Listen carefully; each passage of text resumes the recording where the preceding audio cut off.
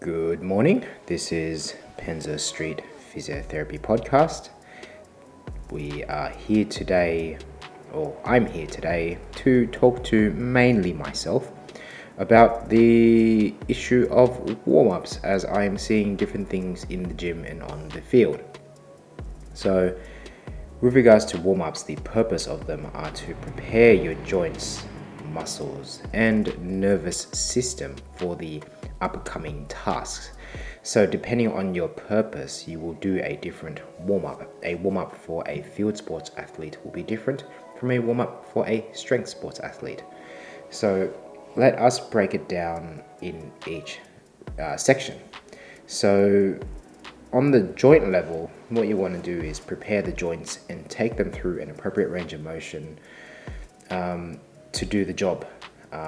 Plus a little bit extra just for a little bit of security, but you don't need a lot. So if you are preparing for AFL, for example, you may need a fair bit of hip flexion motion because you're gonna do some kicks, and you probably need, I would say, at least 90 degrees of passive/active hip mobility. Or if you're preparing for a heavy squat, then your warm-up will be no-brainer, a squat. How do you achieve the ranges of motions that you will require for the task? Well, you could do a few things: mobility work, which involves pretty much movement in general, stretches, foam rolling, myofascial releases. They are all viable ways to get a little bit of extra range of motion. I would lean towards mobility work by far, because it relates most to your function. If we talk about the muscle level, it is related to the nervous system, but when you look at it individually, you'll need to increase sort of that muscle temperature for optimal function. Obviously there's a range, because you can't go too much, because then you start overheating. If you're still cold, then you may not feel comfortable enough to actually perform the task ahead. So this is in relation to tightness of muscles, because you hear lots of people say, "Oh, my muscles are so tight," when they're warming up and whatnot, or the muscles are so tight because they need to release them. So then you release, your quads and ITB, but surprise, surprise, you need your quads to squat. Stretching a muscle is not a bad thing to do, and can temporarily relieve some of that tightness, but it is at the moment only a band-aid solution, and you may get caught into a cycle where you do stretches to loosen up tight muscles, or you may use myofascial releases and basically cut up adhesions, God forbid, and you get into that cycle where you loosen it up, you train, then it gets tight again, then you loosen it up, you get trained. But you need to question why your muscle's getting tight in the first place. So if a muscle's tight, then your brain is basically telling you there's a small little problem that you need to figure out, because there's a reason why that muscle's getting tight. On the topic of myofascial releases, if we use the ITB as a really good example, I see lots of people foam rolling their ITBs, and if it feels good, that's fine, that's no drama. But if you think you're using your ITB to try and loosen up that tissue, you are dead wrong in the face. You'd need thousands of pounds of force to be able to deform just even a little bit of that ITB. When you are warming up muscles, you must consider your contraction type, whether you're doing a concentric contraction, an isometric contraction, or an eccentric contraction. You got to take into account the speed, and you got to take into account the intensity of the contraction as well. Add to that, you also need to take into account specificity, so how specific that warm-up or that movement is for the task that you're going to do, which I guess is not just muscles, but also joints and nervous system and everything else. That being said, moving on to the nervous system, you need to get that going, and the nervous system needs to be fired up correctly, or fired up in general.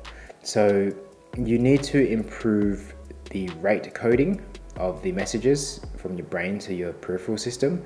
And so That's basically improving the maybe firing rate of the electric impulses or messages from the brain.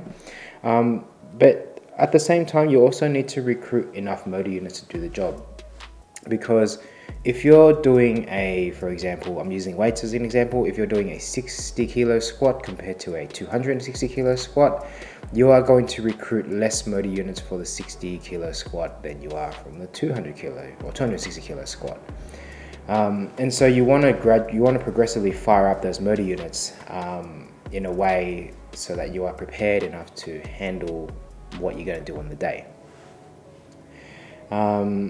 So my example that I've written down is that if you're preparing for a heavy deadlift, then why would you be doing back extensions, for example, as a warm-up to warm up your back, when you should most likely be doing the actual movement of the deadlift?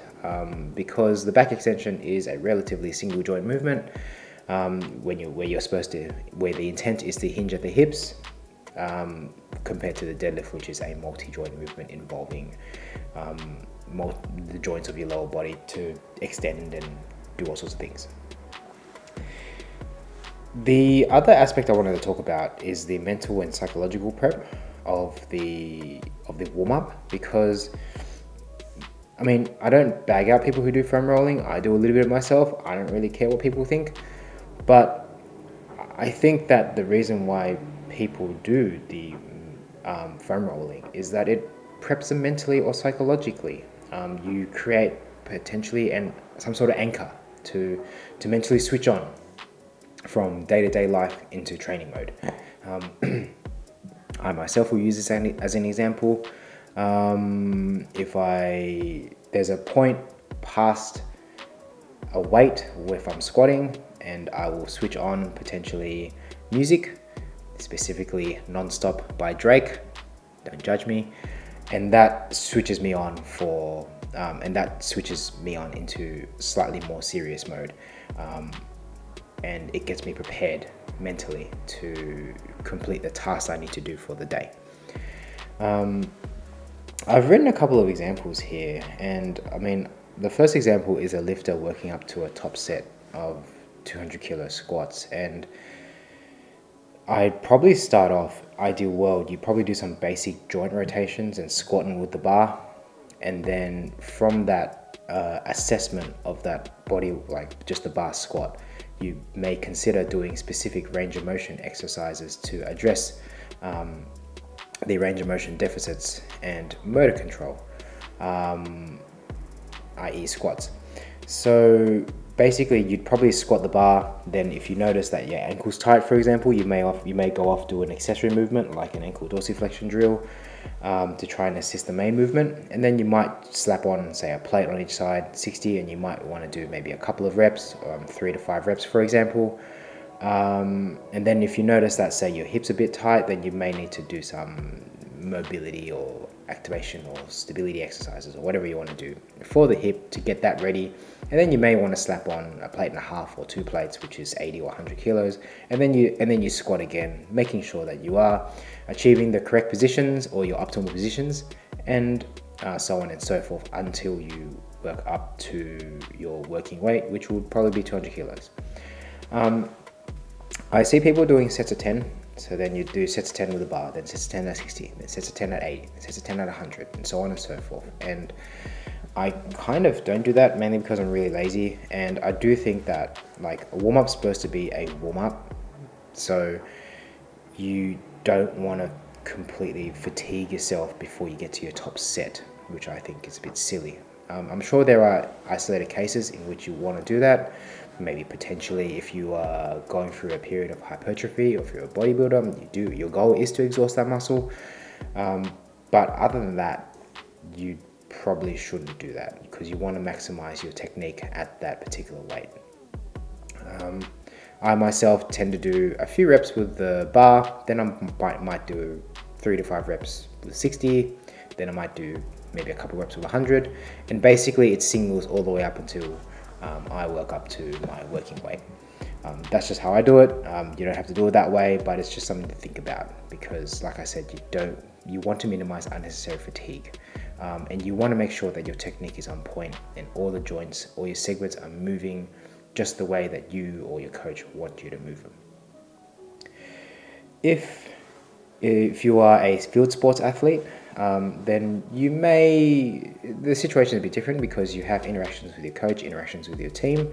You may need to mentally switch on first so that you get yourself in that game prep, and you may need to do different drills. So if you are squatting as a strength sports athlete, then you would do lots of squats to warm up for your squats. But you're a field sports athlete and your sport involves a lot of running and catching and things like that, and you'd probably be doing more sort of dynamic drills such as leg swings, jogging drills, running, high knees, butt kicks, sprints, runs, focusing more on speed, and probably specific drills involving more technical proficiency and involving perceptual and cognitive reactions. When you do all those things and you complete all those drills, then your body will be at an appropriate sort of temperature and it'll be primed and ready to go. At the end of the day, just stick to what you feel is the best, but think about these principles as you're warming up. Those are my thoughts. That's my little brain dump there. Thank you for listening, and if you have any questions, let me know.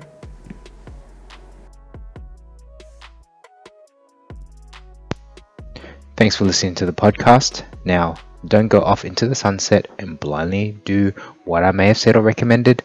Seek proper advice from qualified healthcare professionals. Like, comment, subscribe, or book in if you would like us to assist.